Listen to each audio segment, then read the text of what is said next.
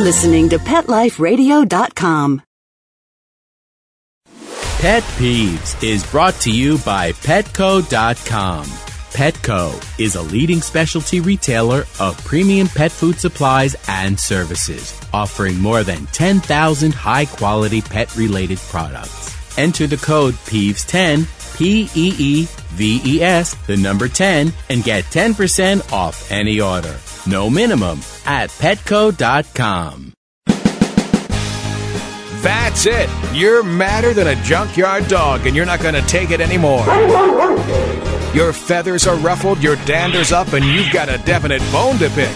Welcome to Pet Peeves, the show that lets you dig through the dirt and unleash your passion for pets. Why let sleeping dogs lie when you can take the bull by the horns and let the fur fly? So get your claws out and get ready to rattle some cages on Pet Peeves with your host, pet expert and award-winning author, Amy Shojai.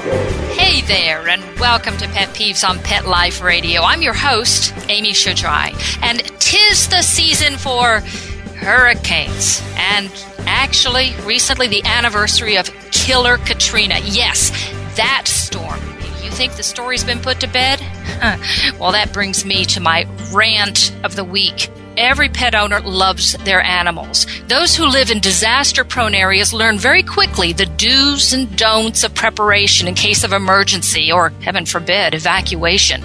But there's wildfires, floods, tornadoes, earthquakes, and those other dire happenings have a way of screwing up all of those best-made plans. Listen, folks, there's a reason it's called a disaster, but that word falls short when it comes to the devastation that befell the people of New Orleans. You can't discount the loss of lives, loss of property, the livelihoods wiped out, not by the hurricane itself, but by the flooding that came after. But it was the other victims, the silent screams of the animals that continue to haunt many of us, especially their owners who lost them, and the rescuers who tried to save them. What's particularly heartbreaking, the people who loved their pets thought they did everything right, and then they got blamed for doing nothing wrong. And on top of that, they lost their beloved animals. So much of the horror remains untold. It's a story I don't want to know. I didn't want to read about this. But any caring animal lover needs to understand so that it will never happen again. Today's guest lived through Katrina. She was on the front line of the aftermath, rescuing animals. Karen O'Toole is a screenwriter who lived in L.A. when she first became aware of Katrina on September 2nd, 2005. Actually, that was several days after the brutal August 29th battering of New Orleans. Her new book, Orphans of Katrina, Inside the World's Biggest Animal Rescue, is a moving, devastating, and uplifting scrapbook of stories, observations, and photos from her insider's experience of the aftermath. So, call all your dogs and cats and come, sit, stay, and we'll be right back with Karen O'Toole after these messages. Okay, time to call off the dogs. Pet Peeves will be back with more biting topics right after we kibble a little with our sponsors. Pet Peeves is brought to you by 1-800-PET-MEDS, America's largest pet pharmacy. 1-800-PET-MEDS is your best source for pet medications, vitamins, supplements, and pet supplies. Get great savings, fast service, and free shipping. Go to petmeds.com/Peeves, Peeves, to get 10% off any order and free shipping on orders of $39 or more. Want to know what cats like to eat for breakfast? Mice Krispies, of course. Learn everything there is to know about cats on Catitude with your host, Tom Dock. Each week, we'll spotlight a cool cat breed, give up-to-date advice on cat health, and check out spiffy new cat products. So curl up on the couch every week for a perfectly enjoyable time on Catitude. Every week on demand, only on PetLifeRadio.com.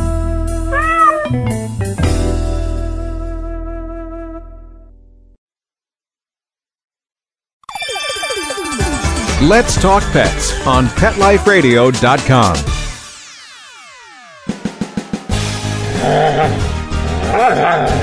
We know you're foaming at the mouth to get back to pet peeves, so here's Amy with some more tail-tying, fur-flying fun. Welcome back to Pet Peeves on Pet Life Radio, and help me welcome Karen O'Toole, the author of Orphans of Katrina. Thanks for coming to the show, Karen. It's my pleasure, believe me. I always like to ask, before we get started, Karen, tell a little bit about yourself. What dogs or cats or other critters share your life right now? Right now I have a little tiny dog named Rudy who's on the cover of the book. He's the little cover boy, and it's gone to his head. I have 3 cats. 2 are from Katrina. And oddly, I have a feral living in my house that came down through the garden into the back door, and for a year I've had this completely feral cat. I don't know if it's a girl or a boy. I haven't gotten that close to it. It hides all day, sneaks out at night to eat, and so that's kind of amazing. And I just adore her, though, because she's so different. You know, she's just a little feral. Well, let's put it in perspective a little bit. What was your life like before Katrina, and what was it about that hurricane that struck such a chord so that you just literally dropped everything and went? Yes, and a lot of people, thank God, a lot of people did that. Not enough, but I was in LA, and I actually was playing. I was just, I was taking boxing during the day, and I was just involved in my own silly little things. I was taking chess classes because I just could never play, and I wasn't really doing anything. I was off work. I work in film, and either you're on or off, and I was off. But so I was just wasting a lot of time, and I happened to turn on the TV and see.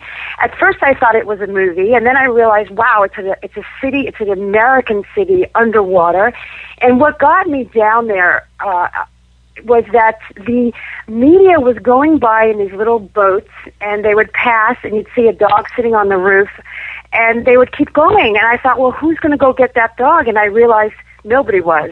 And I knew it was bigger than sending $10 to some organization and hoping that they could use my money. I knew they needed people. This was bigger than any organization. This was bigger than any money you could throw at it.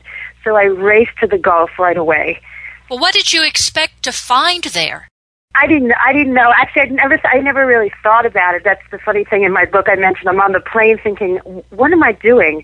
Because I didn't know if I could get in the city. And at that time, the very first responders, everybody was trying to get out of the city. There was the looters, the cops had shot 4 people. Most of the police force had left. They said the water was toxic enough to kill you, that the air itself was, toxic. So I thought to myself, I'm fighting to get into the city. I knew the military was blocking all roads. So I didn't know what I expected. But I just had such a passion to pull that dog off that roof and that cat out of that tree. And there was a woman on TV saying that 60% of all homes own animals, and most own multiple animals. So when you see a helicopter panning over a flooded city, you realize, wow, 60% of those homes have animals inside. So it had to be boots on the ground, and I felt that I had the time and the interest and the passion, and I had to go. Well, I know that there are people out, I hear this every day. I'm guilty of saying this myself. I never leave my pets, but I wasn't there. They weren't there. What was the reality? I mean, I saw it on TV. People finally evacuated out, clutching their dogs and being forced to leave them behind. What was the deal? Well, that's the thing, too, is that a lot of people condemned those of the Gulf, saying, they just left their animals, and I would never leave my animal. But there were a lot of things. First of all, some people weren't even in the city when it happened. So, you travel, and you go away for 2 weeks, and your cats are home, so boom, there's those people. Then there's the people that actually didn't really care about their animals. They're very, very few. I mean, they were still tied outside because that's where they live, the tethered and chained animals that we found.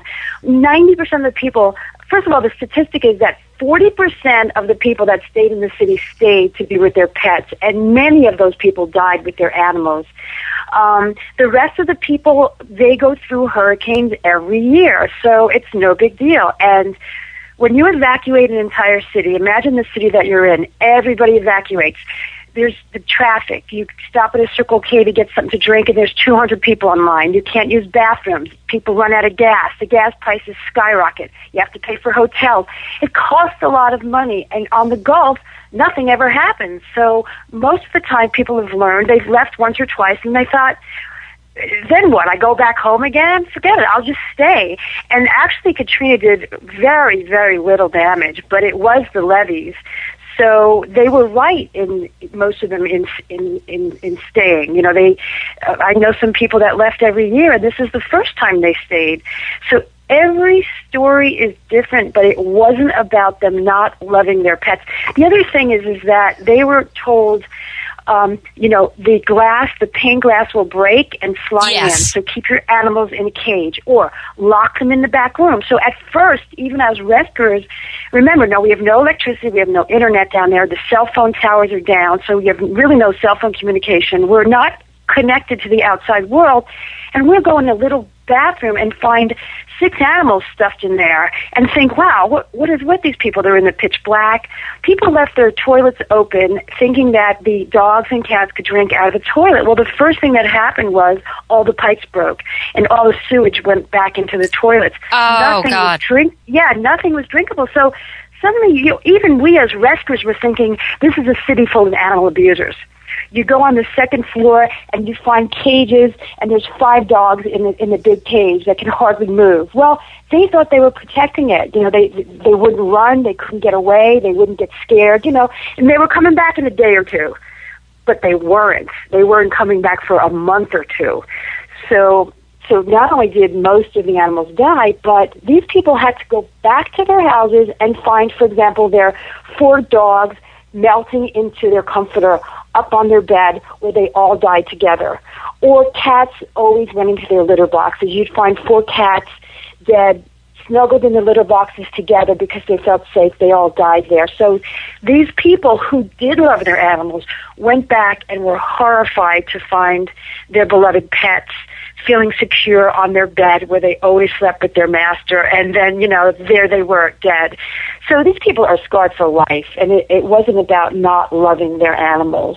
Well, what about, I know there was lots of information here on the outside, these big organized rescue groups that were going, you could give money, they had mobilized, they had all of this stuff going on. How was your work different than that? I know that, HSUS and Best Friends, there were a lot of people that were there trying to help out. How was your group different? Well, the groups that were in the city were very different from the big national organizations. And by the way, the HSUS, they were investigated by Louisiana, by the Attorney General, because they were given a windfall in the 3 months after Katrina. The generous United States all wanted to help the animals and didn't know how to do it, so they sent money to the HSUS. I won't go into it, but I will say that there is probably no rescuer that I know, certainly on the ground, that will donate to the HSUS at this point. But anyway, that said, and I think that's important to know, and this is my opinion, but we were called renegade rescuers. We were living on the streets, breaking and entering houses all day long.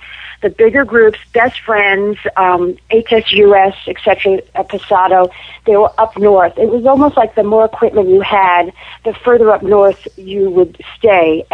But as individuals, you could break into the city. You could get past the guards, and sometimes you just had to write animal rescue on your car, and they would know that, wow, they knew the animals were dying, and they were glad someone was showing up to help them.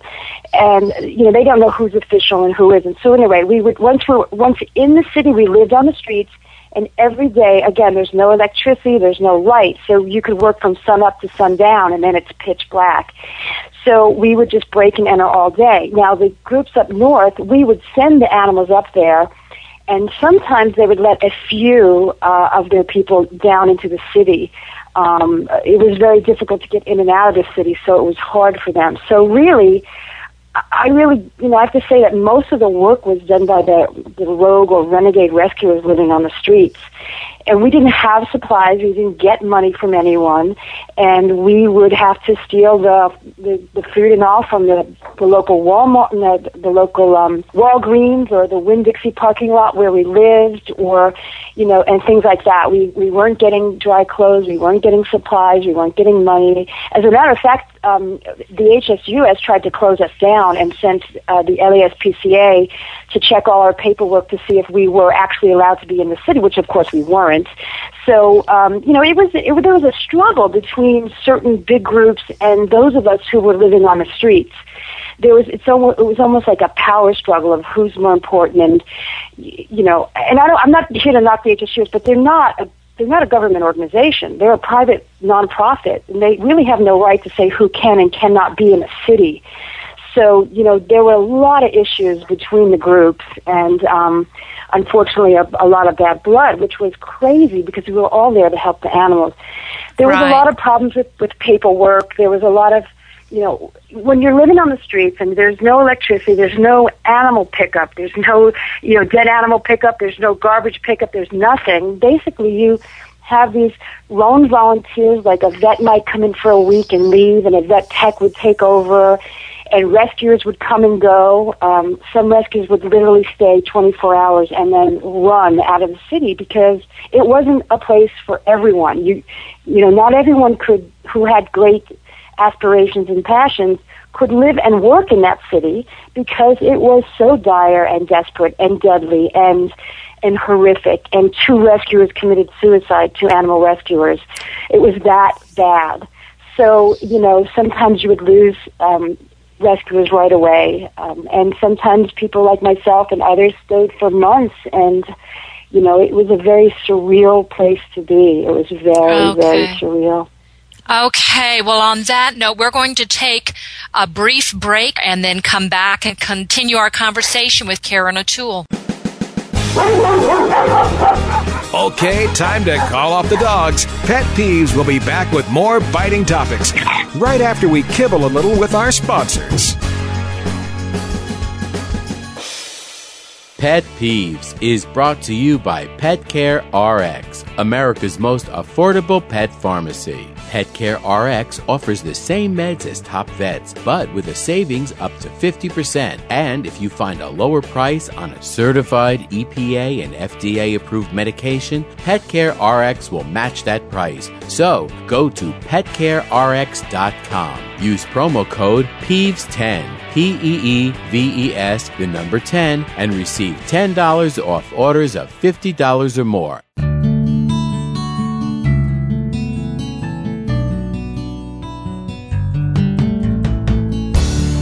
When you're looking to add a pet into your life, consider adopting a homeless animal from your local shelter or rescue group. Whether you want a kitten, puppy, or a more mature pet, a purebred or a one-of-a-kind mixed breed, even a rabbit or hamster, your shelter has the best selection of animals anywhere, all screened for good health and behavior. PetLifeRadio.com presents Take Me Home with your host, Susan Daffron. Join us each week as we showcase wonderful pets, tell stories, and even throw some pet education into the mix. So get ready to find out why the pet adoption option can be a great way to add a furry companion into your life. Take Me Home every week on demand, only on PetLifeRadio.com.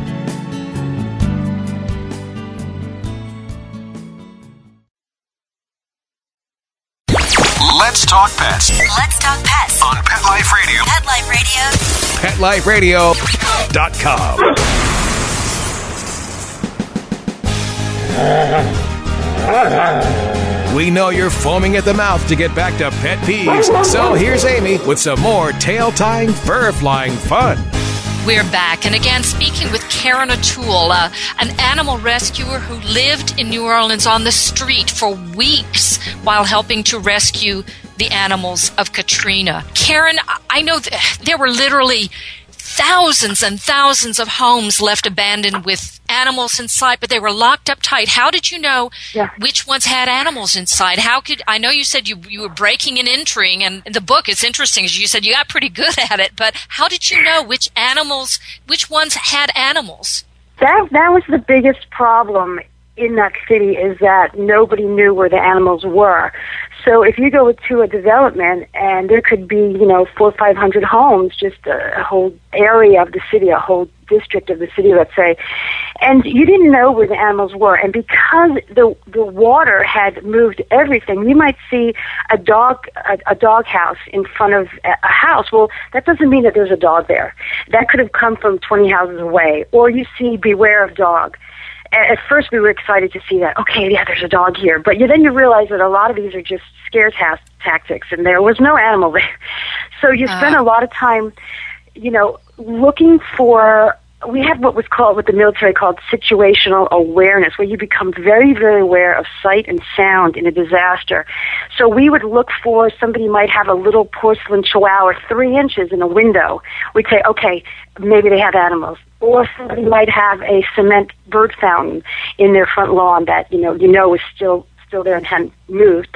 And you think, okay, nature lovers, they like birds, they're taking care of birds, maybe they have dogs or cats. So you had to try to figure out, it was a citywide guessing game, and we were definitely losing, because you might break into 10 houses on a street and miss 10, and for all you know, you missed 5 of those houses had animals and multiple pets inside, and you missed it, and you just didn't know where they were.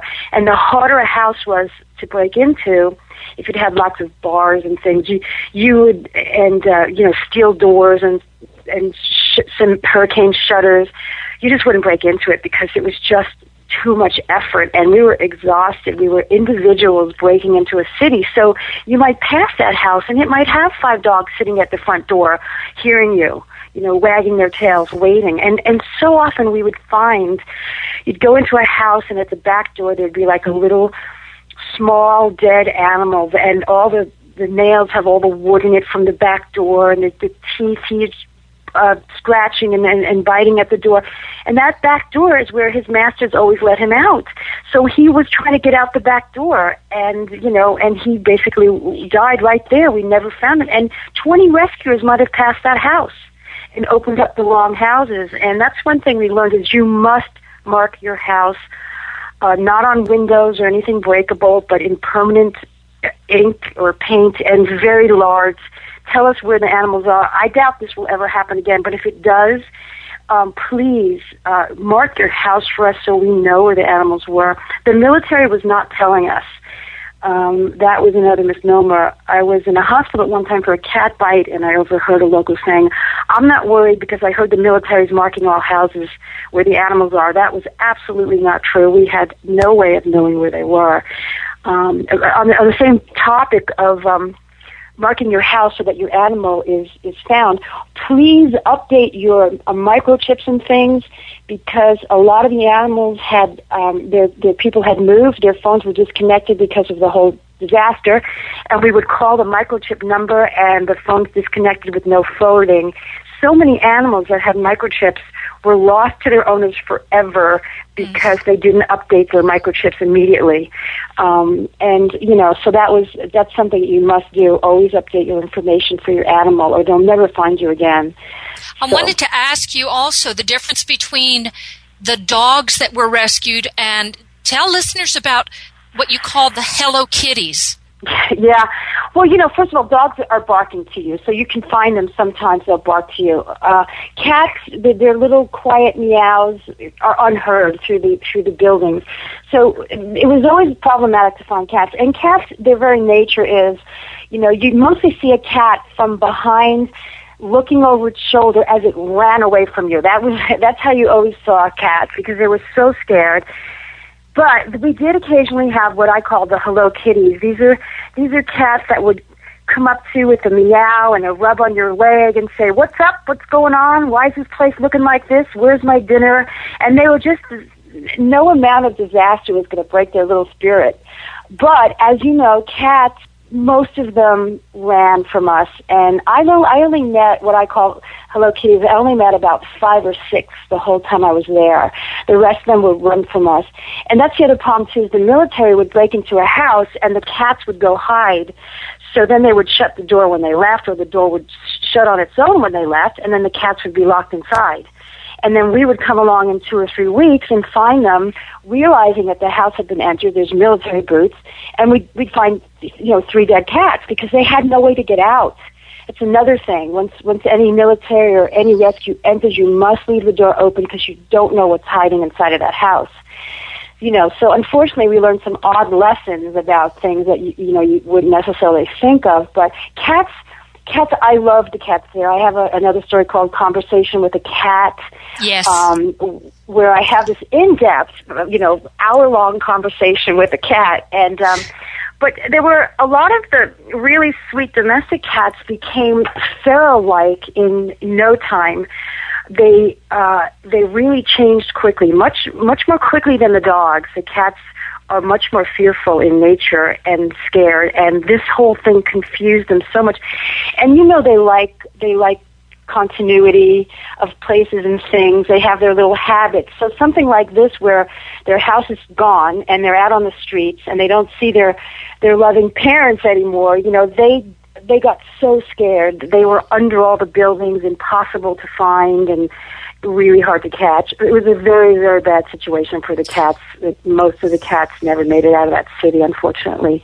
Well, I know I attended a cat show in January after this. Well, I think a lot of it was still going on, but I was in January in Houston at a cat show, and this cat show always has rescue kitties around also. There were a number of them marked Katrina cats. These cats came in from, of course, Rita came in after Katrina did, and so there were a lot of animals that were marked as, these are rescues from Katrina. They found homes pretty quickly, and these dogs and cats ended up all over the country as a result of this. Now, this was great for them, but I want you also to explain, why was it all so bad? I mean, didn't this displace some other pets that in that kind of adoption lottery? Yes, exactly. The Katrina pets came in with a built-in marketing PR promo plan. I mean, if you had the name Katrina on you, the United States was so distraught over this disaster and their inability to help. I think the fact that they felt paralyzed, there was nothing they could do. They could just watch.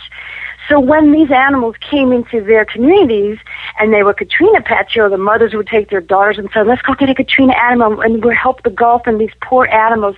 Everybody wanted to help the Katrina animals. So again, they came in with a built-in top marketing media package, whereas the other animal that was next to it, maybe the cat, the little black cat in the cage next to it, who had already been there for a week or two, or in some cases 3 to 5 days is all they're given in a shelter. I shouldn't say shelter, I should say pound, because they're not shelters. You don't shelter an animal there where you're going to kill it. But anyway, they basically lost their lives because the interest wasn't there. This little black cat, for example, that maybe would have been adopted, suddenly is next to a Katrina animal. And boom, that Katrina animal was adopted so quickly, and the rest suffered. And as rescuers, seeing how over-jammed and overpopulated the system is in the United States, we could actually be rescuing an animal. We look at each other and say, what are we doing? We're not rescuing this animal. We're killing another animal. And it was a really difficult thing. I mean, we didn't leave them and say, but we realized that every time we rescued an animal, we were basically killing another animal somewhere in the United States. So, it's just horrific, this whole thing of overcrowded and not spaying and neutering. Please, just spay and neuter, I beg of you. If anyone's listening who's on the border fence of whether or not, please do that, because in the United States, birth equals death. If you have 5 kittens somewhere else are going to die. You'll find 5 homes for those. 5 in a pound are going to lose their potential homes. So if you love animals, you need to spay and neuter, and you can save thousands of lives. Let's just cut right to the chase here. Why did you write the book?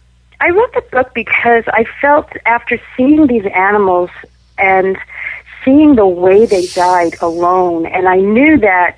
And I have a story called City of Sorrow that, their final screams unheard, their final moments unknown, and I had to tell their tale.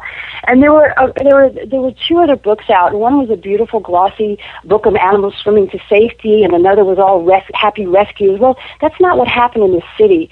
People didn't realize the massacres in St. Bernard Parish, where the police shot all the people's dogs when they left them to go fly away on helicopters.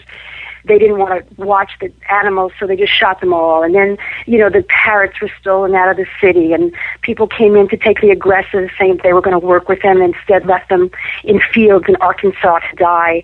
And just the whole story of how these people did not desert their animals and, did care about their animals, and just the horses and the wildlife and the cows and all the animals that weren't represented, that, no one really knew the story. And I just had to tell it. I just had to tell it all, and I did. So, what do you hope will happen as a result of writing and publishing this book? What's the biggest takeaway message here? That we can change this? I know that, there have been some new laws now as a result of this. I mean, for at least if a disaster happens again, people are not going to be told you may not get your animals. That's right, because Bush passed a law. He basically had to, but, and I'm glad he did, but it basically says that the states will get FEMA money if they have an evacuation plan for the people and pets. If they don't, they lose the money. So all states obviously want this funding, so they've put together these programs. I think the thing that the most important thing I want everyone just to realize is that, when I was a kid, there was a poem by Rudyard Kipling, and there was one line that I never, ever forgot, and it was, "The squirrel that you kill in jest dies in earnest." And it's just that these animals are really losing the only thing they have, their life. So spay and neuter. Don't buy from a puppy mill or some corner breeder or some backyard breeder. Go to the pound and save some little animal that will be your heartthrob and your soulmate who's sitting there right now. We've got to start taking these animals out of pounds, working with them, saving their lives, spaying and neutering. If we all became really responsible like that, go to a pound, walk a dog. It might be its last walk ever. Play with the cats and the catteries there, and volunteer if you have no money. I have in my book resources. I have hundreds of things you can do with no money, from home even, to help animals around this nation. And we just have to, really realize that that's all they have is their little life, and just let's try to help them preserve it, rather than, it seems like everyone is working against them. We have to just care for them, Okay, Karen O'Toole's book, Orphans of Katrina, Inside the World's Biggest Animal Rescue. You can find this book where, Karen? Tell us where we can get this. It's on Amazon.com. And by the way, I've got almost 20 reviews, all 5 stars. I have excellent reviews from all over the country. It's on Amazon.com. It's on Barnes & Noble. You can order it at your local bookstore, but it's actually on sale. It's actually cheaper now on Barnes & Noble or Amazon.com. It's like $15 or something on sale right now. So, I'm just happy every time anyone reads it and writes to me that got it. Actually, it was an interesting thing. A woman was always, she hated strays. She told her sister, "Don't feed those strays. Don't encourage them." And in my book, I talk about, please help the strays. And she came to a book signing and she said, I totally turned her around because she realized these are just poor animals that are struggling. They're not vermin, don't encourage them. So even when one person makes a small change and decides to feed strays, I'm thrilled to death. I've done my job. All right. Well, folks, do take a look. Find the book, Orphans of Katrina by Karen O'Toole. And we are out of time, but I'd like to thank Karen and the producers for making Pet Peeves possible. I dare you to join me next week for Pet Peeves on Pet Life Radio for the next installment of What Hisses You Off. Email me suggestions or post a note to my blog by dialing up PetLifeRadio.com and clicking on the Pet Peeves logo. Oh, and don't forget, you can subscribe to the free Pet Peeves newsletter available at Shujai.com. Woofs and purrs until next time. Now, remember, our pets offer unconditional love. They want nothing more than to trust us to take care of them.